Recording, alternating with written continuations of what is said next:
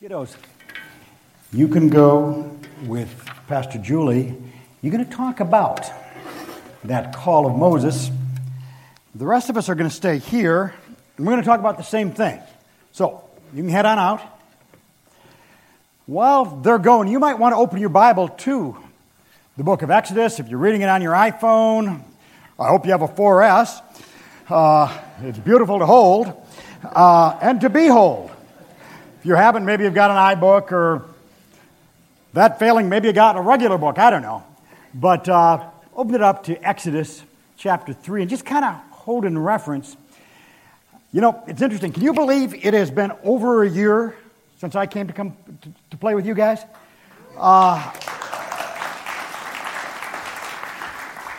Doesn't possibly seem like it could be that long. Yet it's almost over. 3 more weeks. Thank you for not clapping at that point. It's a little scary. You know, I've got one more series. 3 weeks, and it's kind of like a last words, and last words ought to be brief. But you also want them to be right. I've been praying a lot about what we get to share together with these last couple of times we're together. And God's brought me time and again back to this story of Moses. So I want to spend 3 weeks talking about Moses. Think about this. Moses is huge in the Old Testament. If for no other reason, because he wrote a quarter of it. The first 5 books of the Bible are all Mosaic, and that's about a quarter of the total. But Moses is just bigger than life in a lot of ways. The bringer of the law, the one who led his people from slavery. I love the last words about Moses. Almost the very end of the story goes, and Moses was 120 years old, and the juices of life still flowed, which is kind of a biblical way of saying he was romantically still vigorous and still entirely functional. You gotta love a guy like that, and you gotta love a book that would tell you so. I mean, it's good stuff. But the story of Moses is huge for a bunch of reasons. Maybe the biggest thing, the dominant theme in the whole Old Testament is the story of Exodus. It's how God took his people from slavery and he gives them a land of their own. He takes them to the promised land. And I'm especially drawn to the part of that story that's kind of the pivotal moment. It's his call. When he sees the burning bush and he literally hears the voice of God.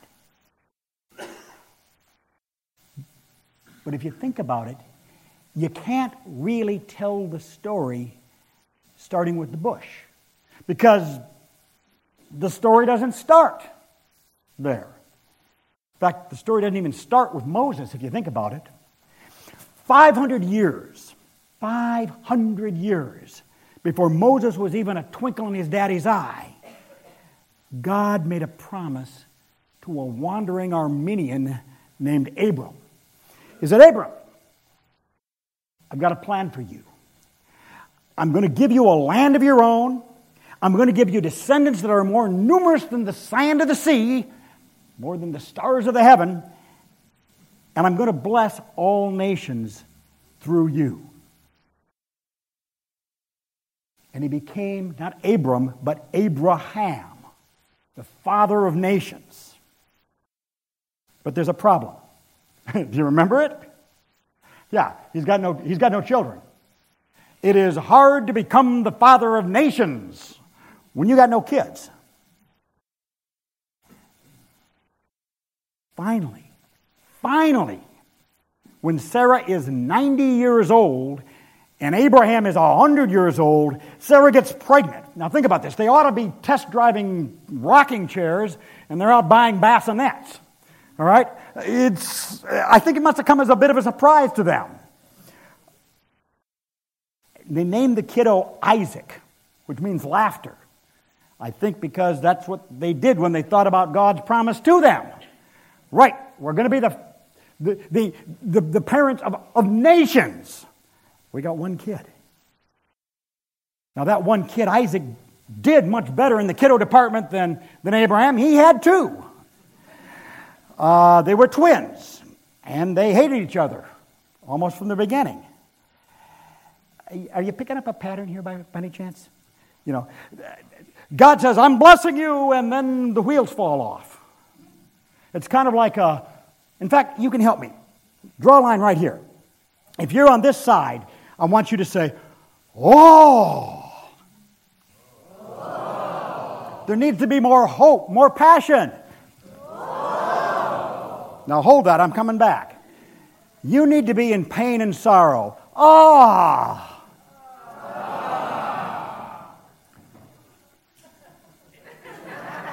You are painful. Oh, okay. So, God, think about the promise of God. Think about how this burning bush adventure starts. God says to Abraham, I'm going to make you a promise. I'm going to make you a great nation. I'm going to give you a land of your own. I'm going to bless all nations through you. But he's not got any kids. And when he finally gets around to it, he gets like one kid. But things are looking up, because that one kid has two kids who absolutely hate each other and can't even live in the same place. On the other hand, the one son that does get around to it, Jacob, has 12 kids who hate each other. But finally that there is something that unites them. That is that they all hate Joseph. Not yet. Hey, stay with me. Wait for it.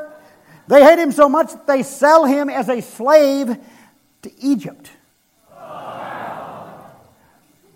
But through the grace of God, he becomes not a slave, he becomes the number 2 man, the prime minister of all of Egypt.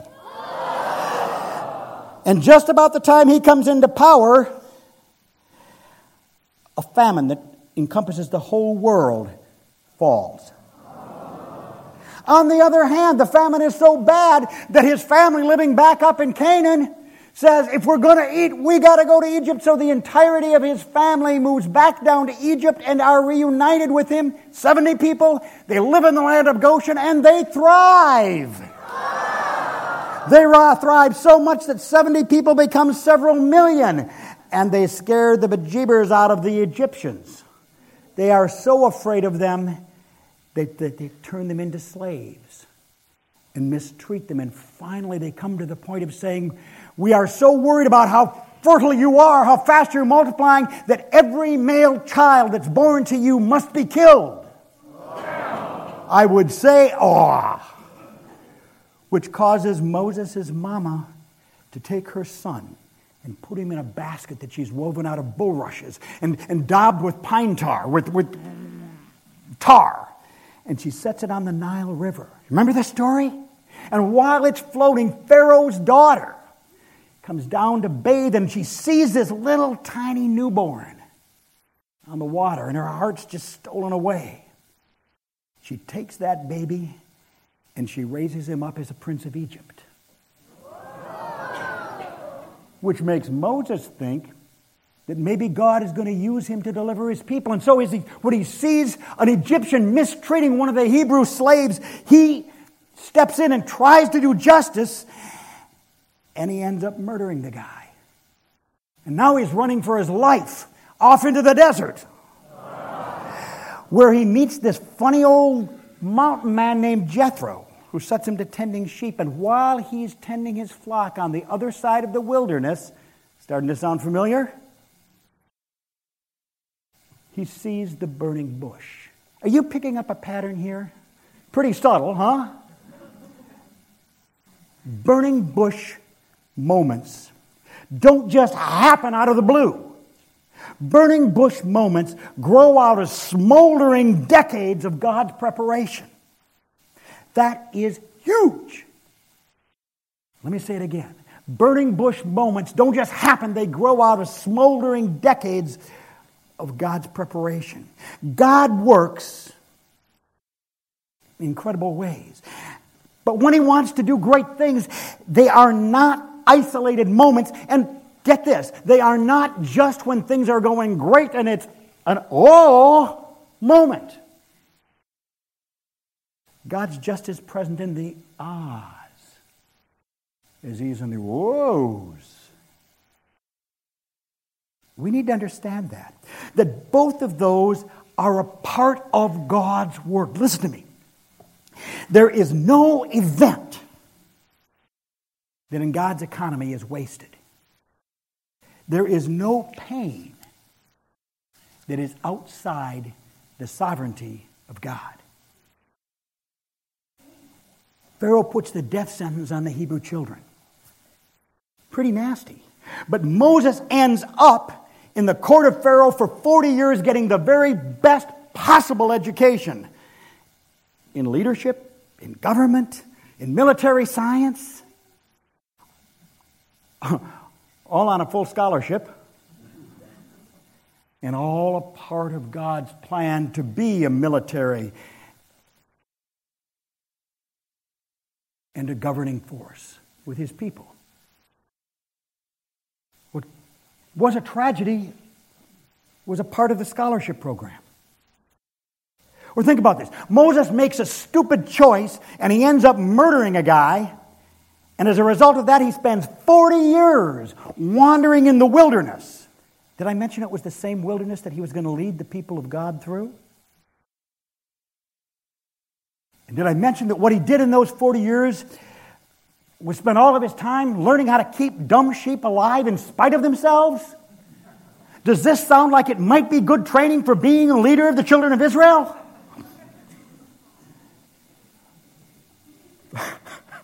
Did somebody just go, aw? Bless you. Hold the thought. Listen, for 20 years, a little more, this church has been doing that. I've created a monster. You know, it's true. We've had some really tough times. We've had some really good times. But some of them haven't been quite so good. The point is that none of them, not the worst business meeting you ever had, not the hardest moments you ever faced, none of that has been outside of the sovereignty of God or outside of His promise to bless and to use this church. That's how God works. I believe that we are at a burning bush moment. But I also believe that it was built on God's faithfulness through the ohs and the ahs. I love the picture of the church. Somebody said that a church is like a bunch of porcupines trying to stay warm on a cold night.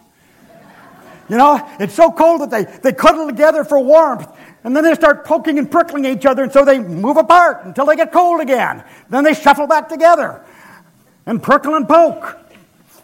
And this dance of the porcupines is how God prepares His church for burning bush moments.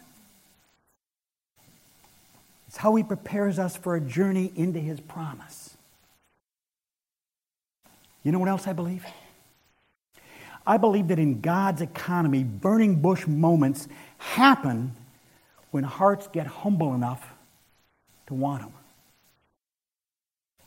Look at verse 7 of Exodus 3. What it says is, I've heard my people crying out in their pain. I think we're there. I think that we have struggled and fought and prayed and come back and apologized and struggled and prayed till finally we know that the only thing we want is God. The only thing we want is His plan. Not mine, His. The only thing we want is His best, not the way it's always been or not what I always thought it should be. His best. How does that line go? If my people who are called by my name will humble themselves and pray and seek my face, that's when He hears from heaven. And it's when He heals.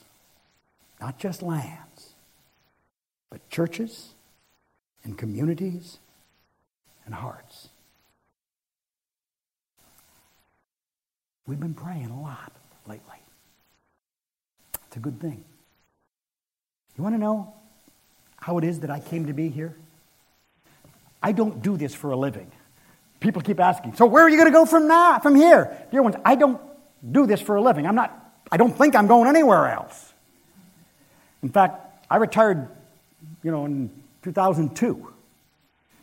And for 10 years, I studiously avoided interim situations. I love churches. I love pastoring. But God brought me out of that. And my deal with God was always, you make the appointments, I'll keep them. But it was never an interim pastorate, which was fine with me, which was good with me. So when I got a call from Dave and George and the interim search committee, to be honest with you, I kept the appointment just kind of as a courtesy. I figured if God made the appointment, I'd keep that one, but I knew it wasn't going anywhere. But I was so absolutely struck by the humility of the search committee, by their utter honesty. They said, John, here's who we are. And here's what we're struggling with. And here's what we need to have happen. I'm going to be honest with you. As we talked about some of the stuff we were struggling with, I laughed out loud. You what?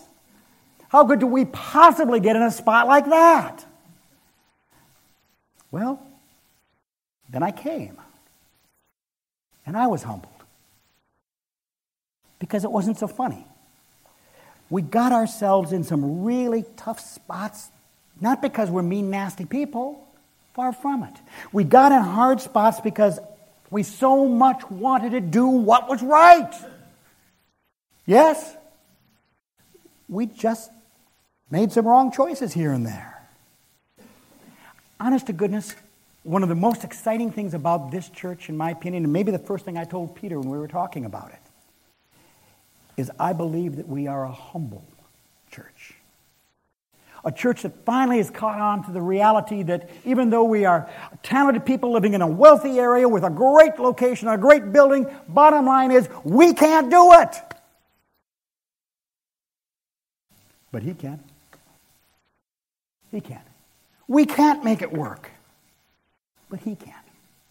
And He always, always, always keeps His promises. When God called Mercer Island Covenant Church into existence, He did it with a promise and a hope and a dream to be used and to make a difference. And God always keeps His promises in His sweet time and in His way. And when we're humble enough to ask and then to listen. Burning bush moments happen at that point. I want to make one more observation about burning bushes in Mercer Island Covenant Church. I want to be very, very clear about this. I believe that we are at a burning bush moment. Passionately believe that. And I believe that God is calling us to a promise and to the adventure of our lives. But I do not believe that Pastor Peter is Moses. Nor does he. I believe he's a very gifted leader, and I believe that he is God's man for this time and this place. And I believe that he's here by the power of God. But he's not Moses. And even if I did think he was, there's a very significant point I want to make for you. Great leaders stand on the shoulders of the folks that came before them. Great leaders aren't snatched out of the blue in the moment. Great leaders come to great context with great histories, and they build on the shoulders of those that came before. It's absolutely true with Moses. Think about this. Moses could not have been the man that he was unless his mama, a woman named Jochebed, had defied the order of Pharaoh and saved her baby's life. She made a basket out of bulrushes and daubed it with pitch, pine tar. And for that matter, Moses could not have been the leader he was unless Pharaoh's daughter had done exactly the same thing, defied the word of Pharaoh, and she pulled that little guy out of that little reed boat, and she educated him at Pharaoh's expense. Moses couldn't have been the man he was without the work of a mountain man, a desert shepherd named Jethro, who took him under his wing and showed him how to survive in the desert. Let me tell you what's becoming my very favorite story. When Peter was called to candidate here, before he got here, everybody in the world had advice for him. What's interesting is one of the things they warned him about, I think somebody that actually wanted him to go to a different church, said that church has got some real challenges. For instance, you need to know that Bud Palmberg, who was the pastor of the church when it was in its glory days, is still in that church. Ooh. It is very unusual. Typically, pastors don't go back to churches where they served after they're retired. But God led Bud and Donna here. And parenthetically, I worked with them for over a year, and it's been a joy. In a year, I've never heard them speak a word of criticism of me or anyone else. But when you're on the outside, it doesn't look that way. And a former pastor in that church is scary stuff. What's fascinating to me is after they were called, Peter asked Bud if they could have coffee. So they went down to Starbucks, and they talk about both of them being in the same spot. Talk about stuff that could happen and not happen, and I don't know what all they talked about, but this is the part I like. As they were getting ready to go, Peter said to Bud, listen, I really, really know that ministry is not going to start happening at Mercer Island Covenant when I show up. I know that anything that I do is built upon your shoulders and the people who worked for all those years. I want to continue to worship or to minister in your spirit. And the one thing I want most from you is what Elisha asked from Elijah. Do you remember the story? When Elijah's ready to go to heaven and they're going to pass the mantle, Elijah says, what do you want? And Elisha says, I pray a double portion of your spirit. Right there in Starbucks, Bud put his hand on Peter's head, and he prayed the prayer of Elijah. May this man minister with a double portion of your spirit, Lord. Now listen to me. I think Peter is great. I'm so glad he's here, but he's not Moses. If Peter is going to be the man that God has called him here to be, then it's going to be because all of us, not just Bud, but all of us bless him and pray for him and unite with him in spirit. In about 3 weeks, you're going to have an installation, and that's a great service. But right now, I want to have a blessing. And Peter, I want you to come stand here, will you? And Bud, come on up. Bud's already prayed for Peter once.